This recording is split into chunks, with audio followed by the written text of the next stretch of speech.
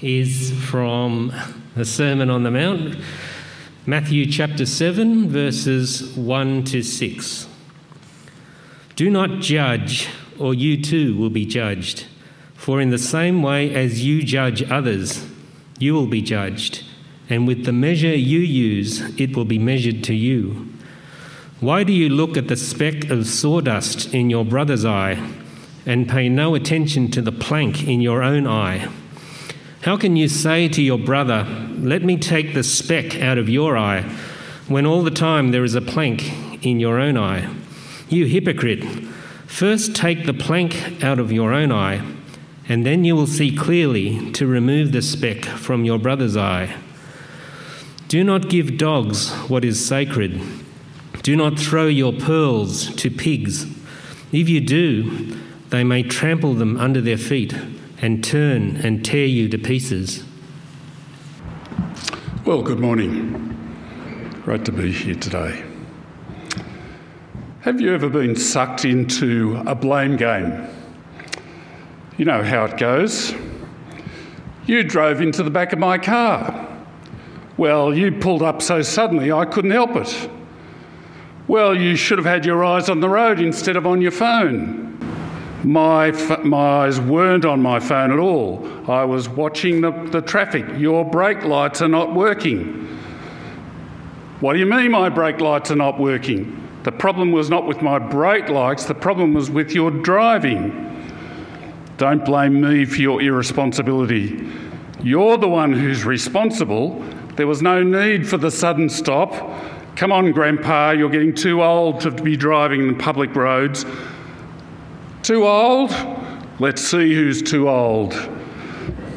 And off it goes. That might have been your story on the way to church this morning. The blame game is this backwards and forwards between two people, each blaming the other. It can go on forever and ever and doesn't do anything constructive. People just get more aggravated, angry, self-righteous and resentful, and it always just goes downhill into ugliness. There is no end to the different versions of the blame game. I'm guessing you've been in your own, or at least watch it play out somewhere. How can we escape the blame game? How can we avoid getting into something like that that's just ugly? Well, last Sunday we saw that whether we have sinned or whether we have been sinned against, whichever side we're on, it is always our duty to step forward and to do what it takes to find reconciliation in a situation. But how do we move toward that other person or those other people? What's God's way of doing that? I hope you've seen so far in these talks that the first thing we need to do is ask ourselves what will please and honour God here. It's not about me saving my own neck. It's about God, serving God's glory here and his purposes of love and unity amongst his people. And how do we serve God's honour? We step forward to act and avoid getting into the blame game. The answer to avoid getting into the blame game is firstly in Matthew 7, 1-5. This is the place to start. So let's look firstly at judging others and the destiny of critics. All of us as sinners are pretty good at judging others.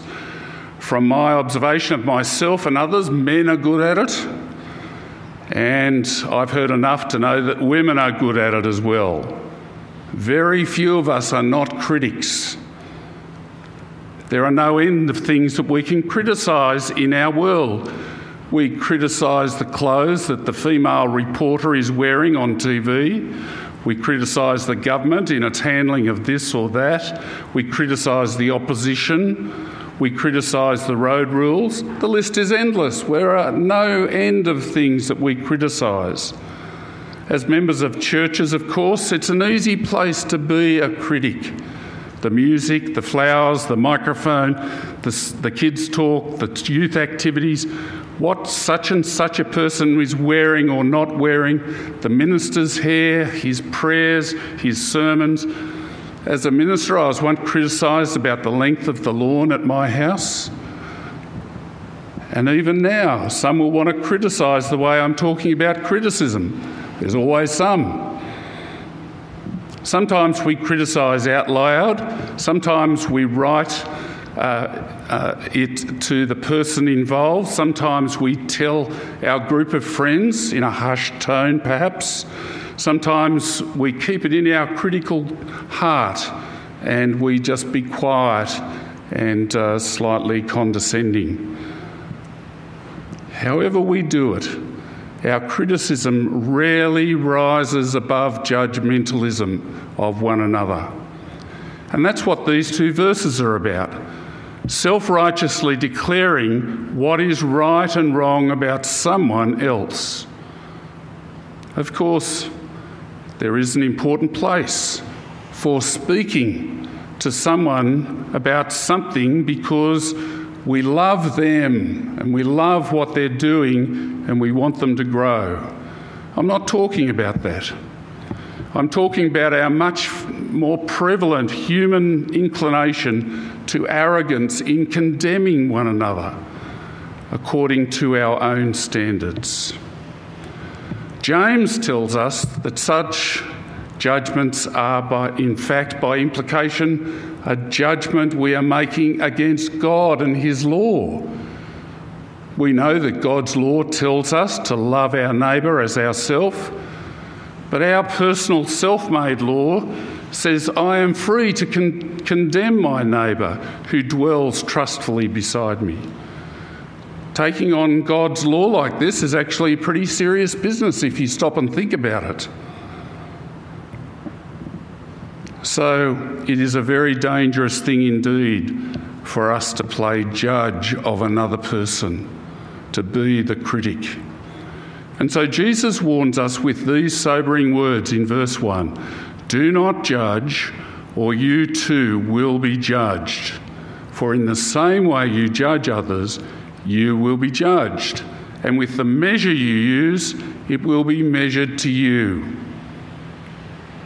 If any of us are tempted in our hearts to judge another, the warning is straightforward.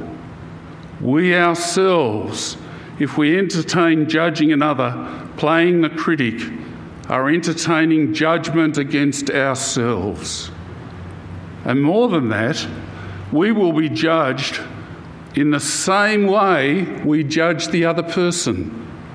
We will be shown the same degree of mercy and kindness as we have harboured in our hearts towards the person who did that thing or wore those clothes, and so on. Now, if you realise that you've done such a thing as judge another person openly, what should you do? Well, you need to repent, and I need to repent. And an apology is in order if we've said something. See me if you'd like help to work out how to do a good apology.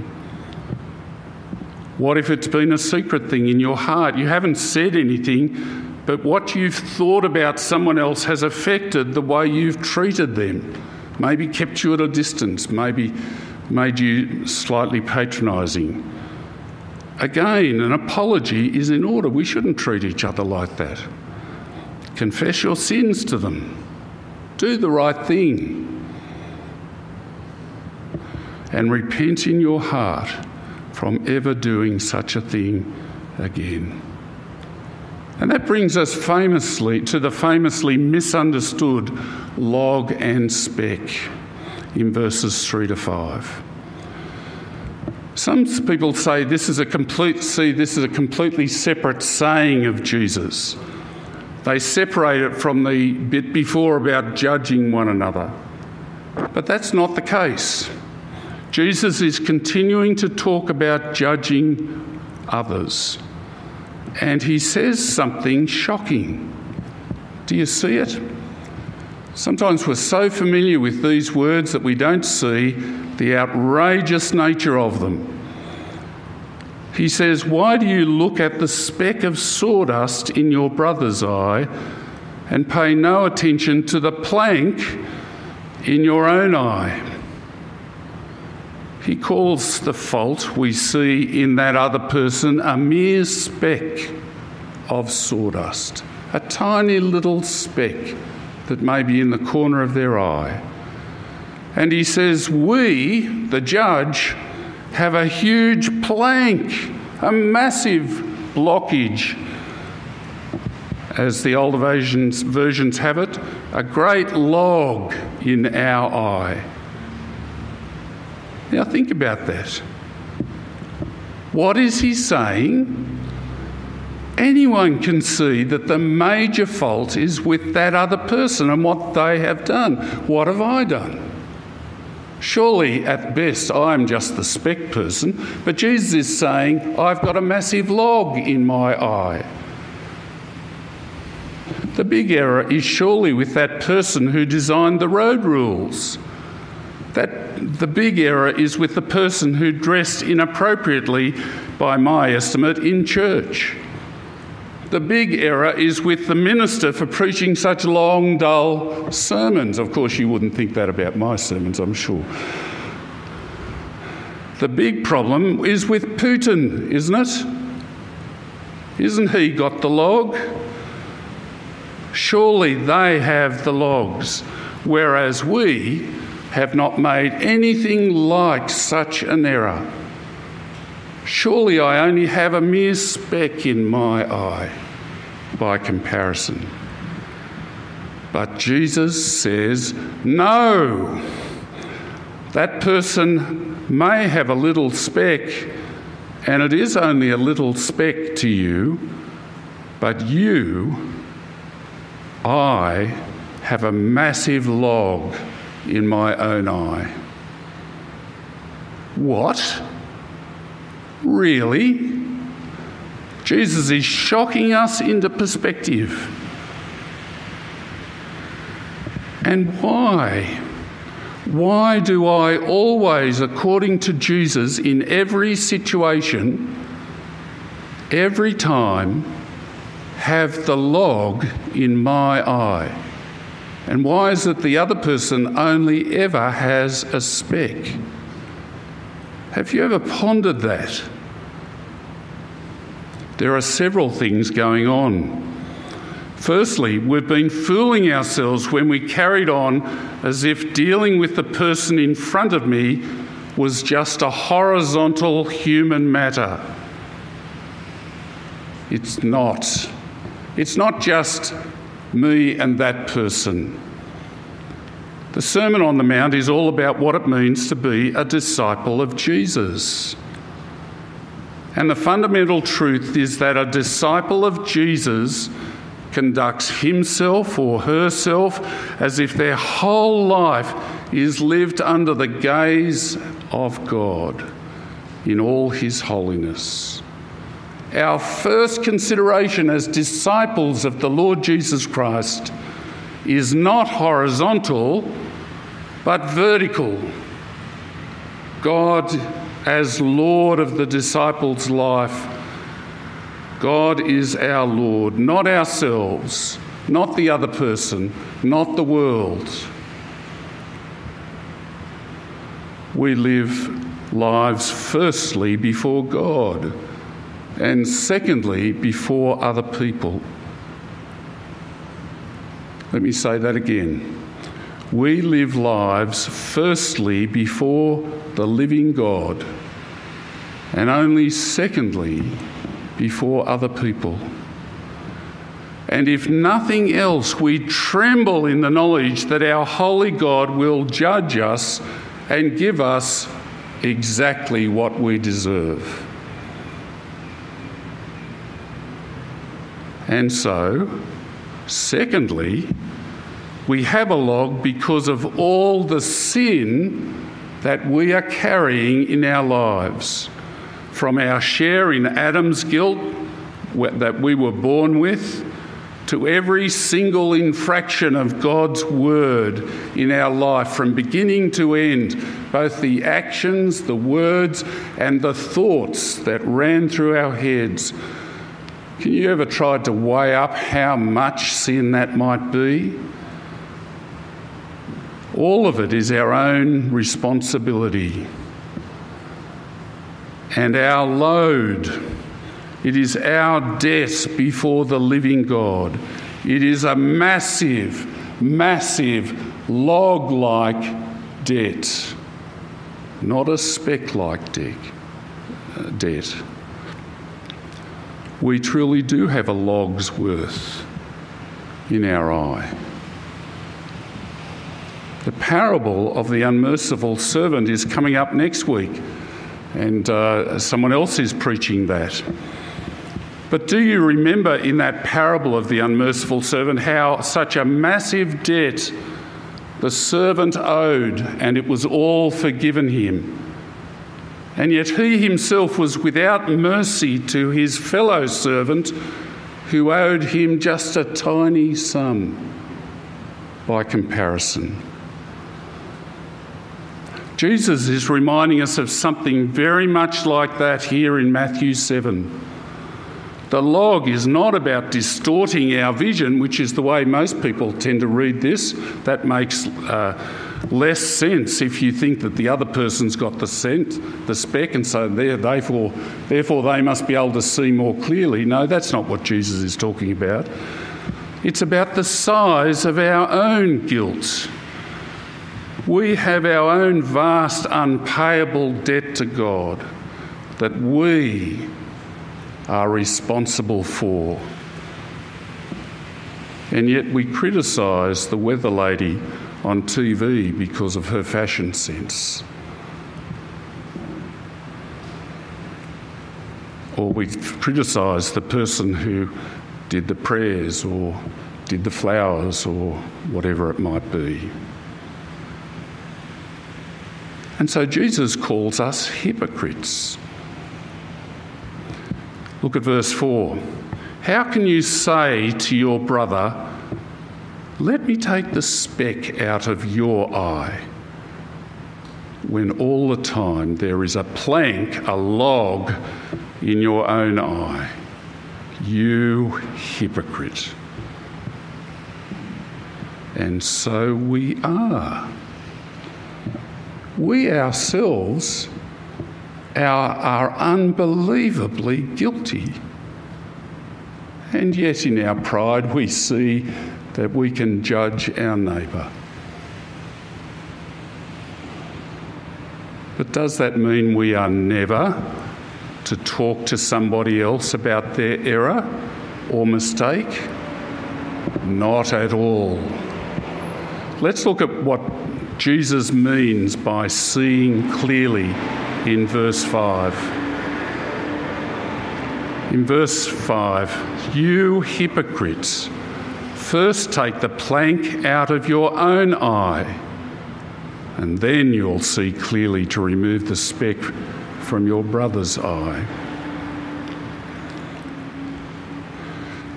Before we can see clearly enough to take the speck out of our brother or sister's eye, we must first remove the massive log from our own eye.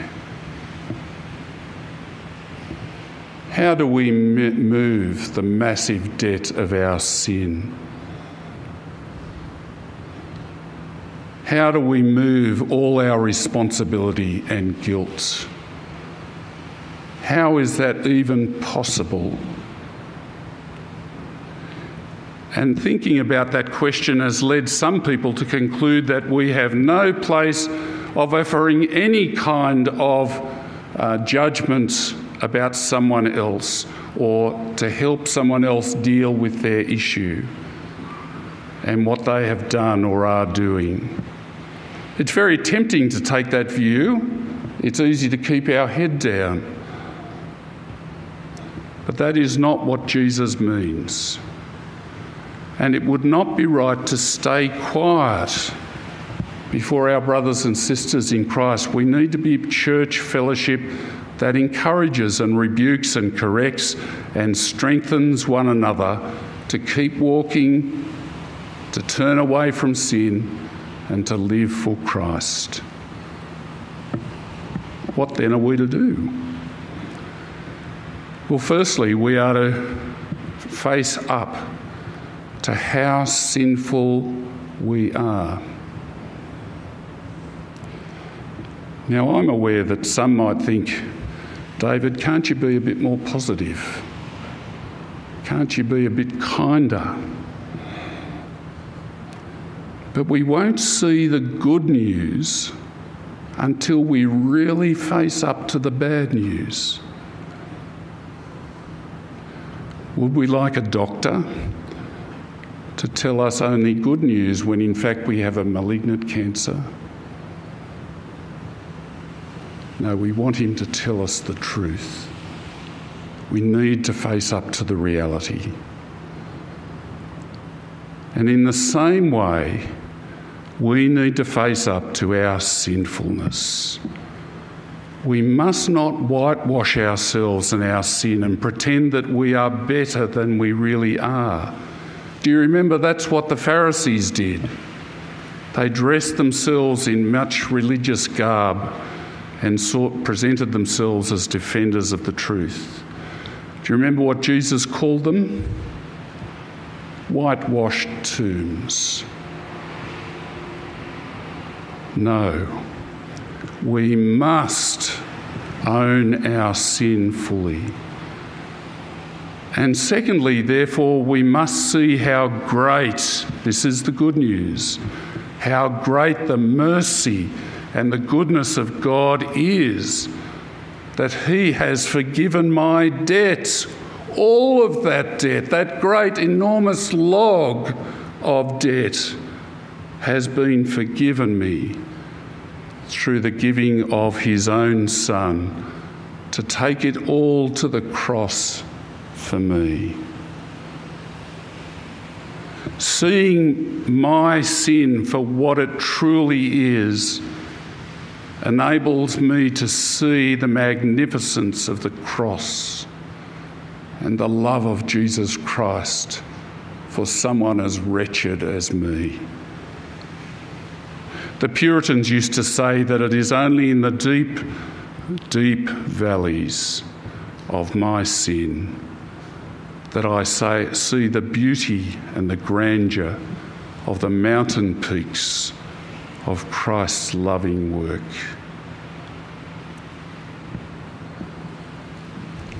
And so it is only when we own the seriousness, the sinfulness of our sin, that we get a right perspective on ourselves and the other person. Truly seeing and grasping in our hearts how great a log we have, the terrible sinfulness of all of our sin, it humbles us, doesn't it? It is the only thing that puts away our judgmental self-righteousness. So when we now look at the cross of Jesus Christ, we contemplate the grace of God and the mercy of God to such a person as me. All we can do is overflow with thankfulness at his kindness to us in Christ. And if we do need to talk to somebody about some speck that is in their eye, we approach them with deep humility, because I am no better, and with compassion, because here is a fellow sinner struggling with the same struggles against sin that I have. And with kindness, since we know how precious the kindness and gentleness of God has been to us. And that is what Jesus means by seeing clearly. Seeing my own unworthiness and all that God has done for me, I look now and come to them compassionately. And that changes the whole dynamic of the way I speak to this person. It completely changes the tone from self-righteousness to loving kindness.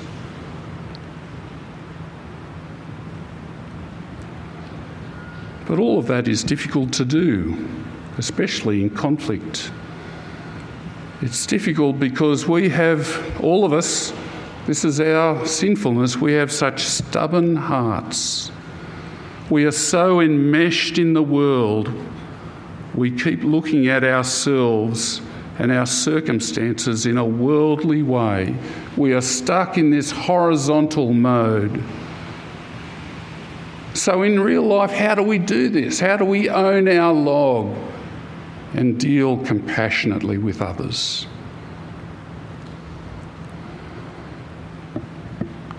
How do we find the courage for it? Well, in the purely horizontal world, where there is really no God, just people, and where we must survive by our own wits in this conflict situation, what do? Well, we think of strategy. Who has the upper hand in this situation? Who has the power? How can I get more power? How can I protect myself? How can I save my dignity here? And in such a world, admitting we are wrong is the last thing we want to do. That would expose us completely. It would make me vulnerable to them. I would be weakened in this to and fro, this blame game. And all of that is just instinctive and comes from our anxious fear of living in a world without God, in this horizontal world, with this instinct of self-protection. So what can we do? The answer is to get perspective. This little parable is all about perspective. To remind our hearts that we are in a vertical world first.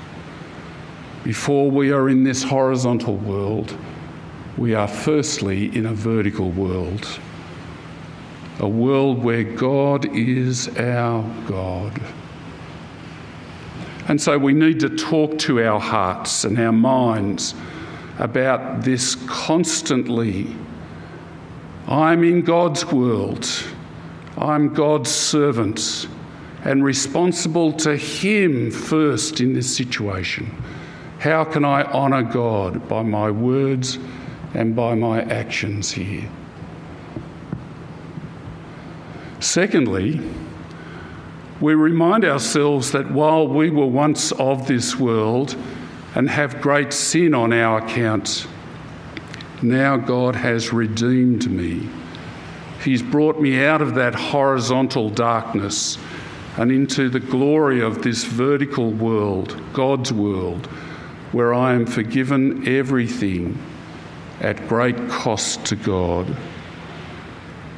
And I am secure now in His loving hands. I am safe. No matter what happens to me in this world, nothing can separate me from the love of God in Christ Jesus.